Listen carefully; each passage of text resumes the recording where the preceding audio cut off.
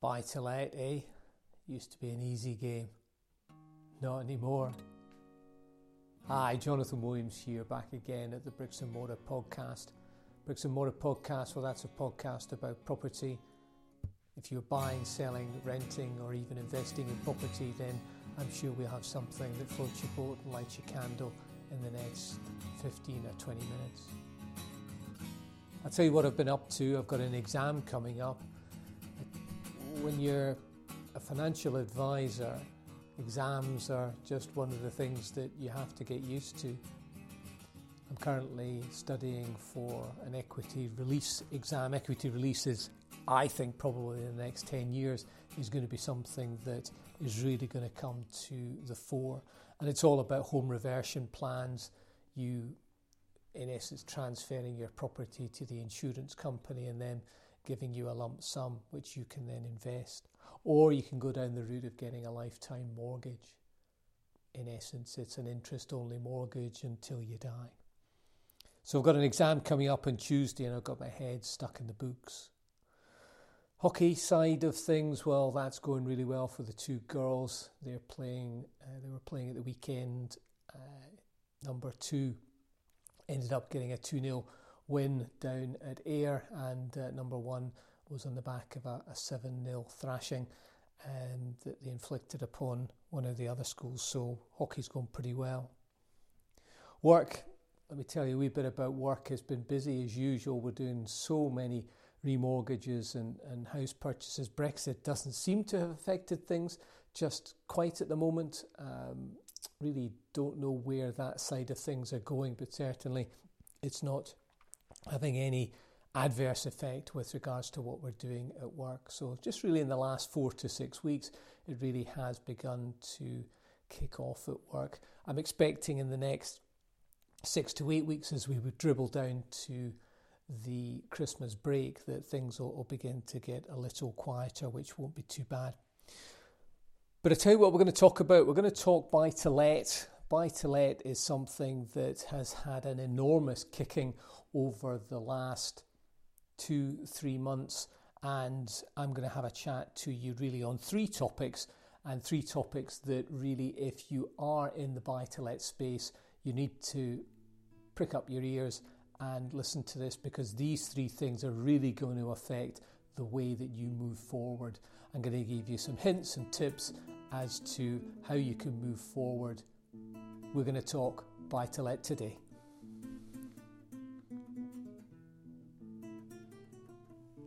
It used to be such a straightforward game. Buy-to-let. I've got about 6 properties, and back in the day, buy-to-let used to be so straightforward. You put down your 25%, no stress tests. As long as the thing washed its face, then you were away. The only concern that I had initially was really wasn't going to be able to get a tenant. And once you take that initial step, it's amazing how much confidence that you get from buying that first property. It really is just a step into the unknown. But once you've taken that step, it's like riding a bike. Having said that, sometimes you fall off your bike. Sometimes when you're riding along, somebody will stick a piece of wood in the spokes and you go over the handlebars. And I tell you, that's what they've done with regards to the issues that now face the poor buy-to-let investors. Somebody has got a ruddy baked stick and they've stuck it in the spokes just as you're hurtling down off that hill. So I'm going to tell you about the 3 issues that your buy-to-let investor is facing at the moment. 3 big issues that could potentially lead to a lot of investors saying, you know what, I'm cashing in my chips. I'm out of here. So we're going to talk about stress tests and mortgages. We're going to talk about tax and that surcharge. And we're going to talk about income tax and how, rather than being taxed on the profits, you are unbelievably now being taxed on turnover. You couldn't make it up. So listen, let's kick off with mortgages first of all. If you're listening to this, you've probably got an interest in buy-to-let. I'm taking that as read. So the great thing about buy-to-let is, first of all, you got an interest-only mortgage. And secondly, as long as it's washed its face, then you are home and hosed. Now, to get the best rates out there, you have to have an income. Round about 25% is the general rule that most of the lenders have these days. So to get access to the best rates, you have to have an income. But not only that, they've brought in the stress tests. Now, when I say they've brought in the stress tests, to a certain extent, they've always been there. You need to make sure that there's sufficient income coming in to pay the cost of the mortgage. But the stress tests are getting more difficult. And I think what's going to happen is that as the stress tests get harder and harder, then the days of the 80% loan to value, the 75% loan to value are going to be short numbered. So let me explain a little bit about the stress test. So you've got to wash its face. The whole deal has got to wash its face. And what the lenders will want you to ensure is that there is sufficient income, i.e. rent, coming in to pay the mortgage. Now, in the face of it, that shouldn't be a problem. But when they add in this little conundrum, which says that the rent has to be 125% at 5%, so that it then has to be greater than the mortgage payment. So the lenders put a notional figure so that they want to make sure that the rent that you get in the end is 125% greater at 5.5% or so of your mortgage.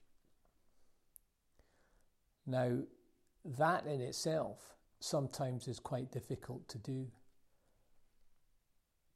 But when you start to understand that the government are now talking about a stress test that is starting at 145% at 6%, then the sums maybe don't start to stack up. So that's the stress tests. Watch out for them.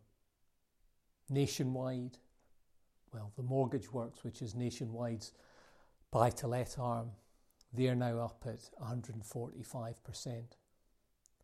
It's a tough ask.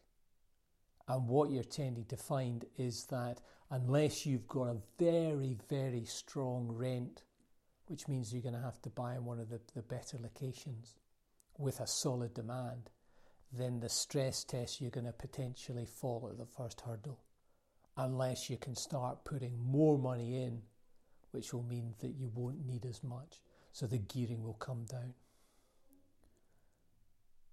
So that's the first punch below the belt. The second punch below the belt is the income tax. Let me take you through income tax. Now, you get taxed, or used to get taxed, on the profits that you made. And how the profits were made up on the buy-to-let side of things was that you had your income in, i.e. your rent. You then deducted from the rent the interest, that's to say, the interest that you were being charged by your lender. And then from that, you deducted your maintenance costs. You were then left with a figure, and that was the figure that was taxed. Seems fair, doesn't it? Seems fair for every single business run in this country that you should get taxed on profit, but not the poor buy-to-let investor, who is now going to get taxed on not profit, taxed on turnover. By 2017, all you are going to be able to claim is 20% of the interest amount. Now, if you're geared up and your whole portfolio is geared up at 75% loan to value, I'm struggling to see that that's going to work for you. You have to start really thinking about the numbers here. Because come 2017, if you don't start thinking and moving forward, come 2017, I think that there will be so many properties that will be flooding onto the market as buy-to-let investors decide, you know what, I'm out of here. But if you've got a stomach for the game, then what you're going to have to do is start thinking about buying properties and wrapping them in a limited company so that you don't as an individual own the properties, but the limited company does. And what that will mean is that you will be taxed as a limited company.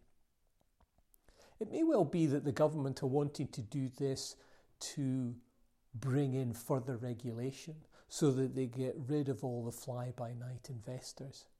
Well, if that was the case, why didn't they turn around and say, you know what, we want to regulate this. You can transfer your properties at no cost or minimal cost from an individual into a limited company. But not the government. They've seen this as a tax-raising opportunity. And it may well just backfire. Because it could well be that the whole of the buy-to-let side of things is completely decimated. And as I'm going to talk about the surcharge, it may well be that their calculations for the revenue coming in from the surcharge are going to be a lot less than they think. So the tax side of things and how to avoid that, I think it's going to be very, very difficult for you as an individual for it to make financial sense for you to transfer your property as an individual into a more tax efficient wrapper of a limited company, because you're going to have to transfer the property at arm's length. So you're going to have potentially 2 sets of legal fees. You're going to have registration costs. You're going to possibly have capital gains issues. And the limited company are going to have to buy it at arm's length. So they're going to have to pay this blasted surcharge that I'm going to talk about. So it is going to be very expensive for you to transfer. And the best thing for you may be for you just to sell your portfolio and buy a new portfolio, taking into account all the tax, and buy a new portfolio and wrap that up into a limited company so you're more protected. Have a think about it. If you want some advice, then please do get in touch. I'll give you the details at the end of the show. So we've covered mortgages. We've covered the first whammy as far as the tax is concerned. Let's talk about the surcharge. That blasted 3% surcharge, that tax on tax. And what I'm talking about here is that if you buy a second property, you will be liable to pay a 3% surcharge. And that's a 3% surcharge on the value of the property that you have purchased. So that if you are buying a property and at the end of the day you end up owning 2 properties, then in all likelihood you're going to have to pay the 3% stamp duty.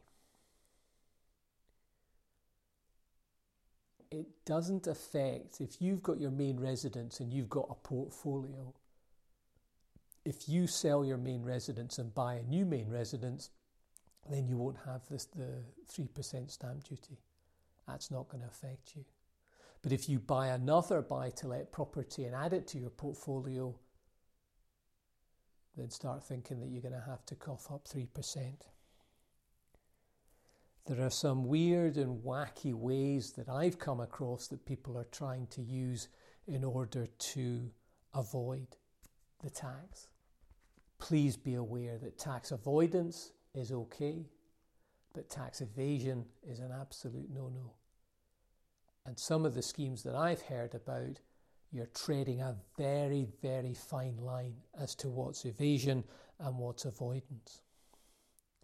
One wacky story I heard was apparently you can potentially avoid the surcharge in the event that you're going through a divorce. Now, it seems a pretty tall order, doesn't it, to make up a divorce, a separation. You've got to get separation agreement, etc. But it may well be that some people may decide to do that. The other thing I've heard is, what about serviced accommodation? Can you get around paying the surcharge because you're saying you're buying a commercial premises, which in essence is just a residential buy-to-let tarted up as a serviced accommodation?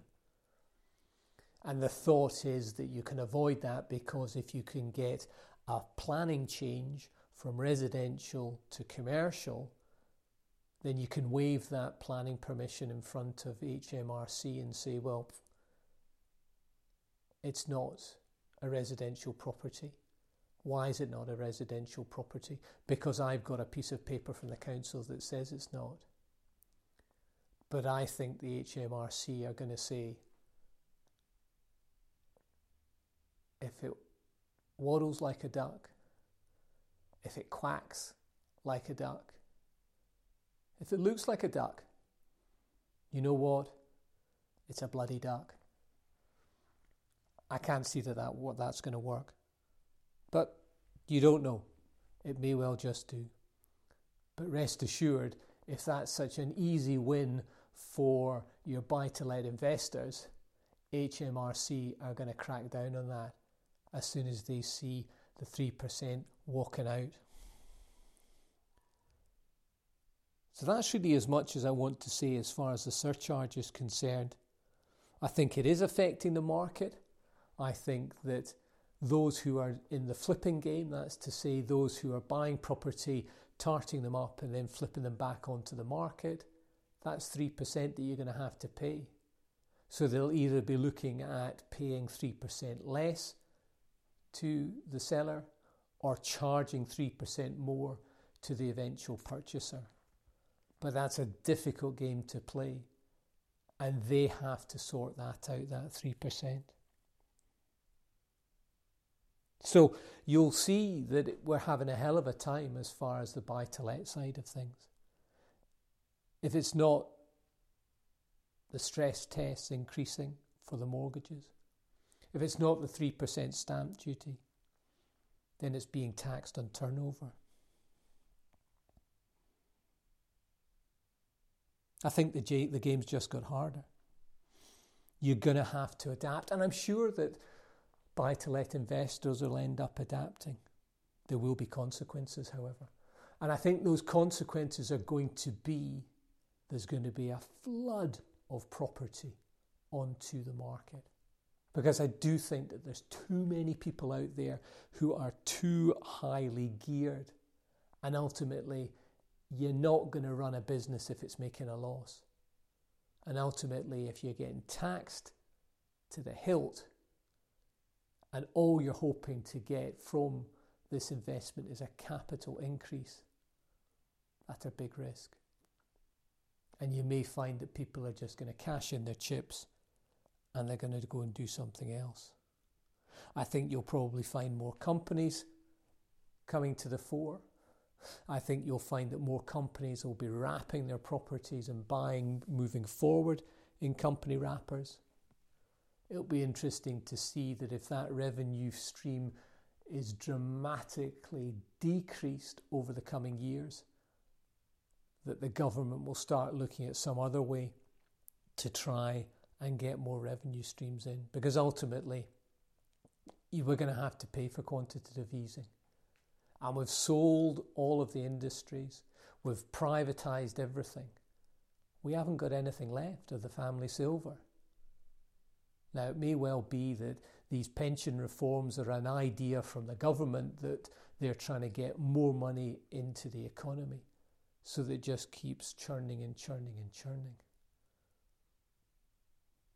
But if they can't get the revenues coming in, then I think they're just going to start taxing other areas. So more properties on the market, more expensive to do the buy-to-let game. And as a consequence, I think you're going to have more companies. It's going to be a difficult game to compete in. But I still think 5 years, 10 years, 15 years down, the investors will have adapted. And there'll be other challenges. There's always challenges in the buy-to-let sphere. But those are 3. You need to open your eyes and make sure you've got a game plan to deal with them. Stress tests on the mortgages, the surcharge side of things, and the changes to the income tax.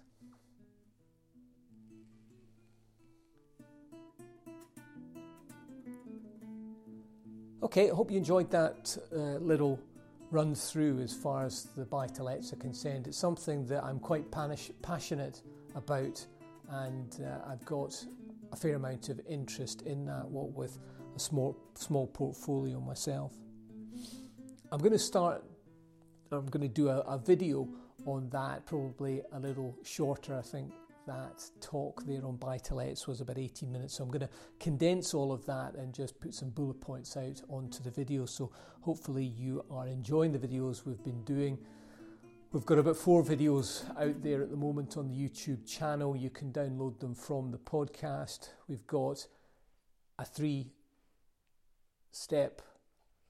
video on the process of getting a mortgage. So we're looking at the affordability side of things, the decision in principle, and the application. And I've also done one on the credit check. So if you haven't had a look at those, please do have a look at them. And I think you'll find that they are excellent and gives you a good in-depth overview of what the process is involved. We've got the exam coming up, so I'm just going to sign off quite soon just to get back and get my head in the books. But just to tell you that we're back from Machrihanish. We'd had the kids' fortnight in October, and we went down to Machrihanish and managed to get some golf in. The weather down there was just absolutely fantastic. It really is God's country down there when the sun shines. It was really gorgeous, so I managed to crack around, got 4 rounds of golf in, and that got me warmed up for a golf game that I had with Chris Brown and the guys at Begley Brown, along with 2 clients. And wouldn't you know, I got a hole-in-one. Been playing the stupid game for 38 years, and we ended up losing this particular game, and the course that we were playing was a course called Rowallan. And for those of you who know, it's on the sort of between Glasgow and Kilmarnock, and the course at Rowallan has got what's called a 19th hole. Now normally the 19th hole is the pub, isn't it? But this 19th hole is just a bit of a sort of Mickey Mouse par 3, dead easy. It's about 130, 140 yards, and we had lost the game, so we're going to have to shell out 15 quid to the 2 guys that we were playing with. And they came over and they said, listen, double or quits, and we took them up on it. Guy I was playing with, David Round, he sclaffs one out to the right. I then load mine up, pitching wedge, bang, hit it, and 2 bounces into the hole. Could not believe it. Absolutely fantastic. So I've got photographs of that. In fact, I'll put that on the website just so that you can see. But brilliant, yeah, just really, really pleased about that. But enough of my golf, enough of buy-to-let. I'm going to go and get stuck into the books again. Wish me luck. I've got the exam coming up on Tuesday, and let's hope we get a pass on that. Thanks for listening. You've been listening to the Bricks and Mortar podcast. It's a sideways look at property.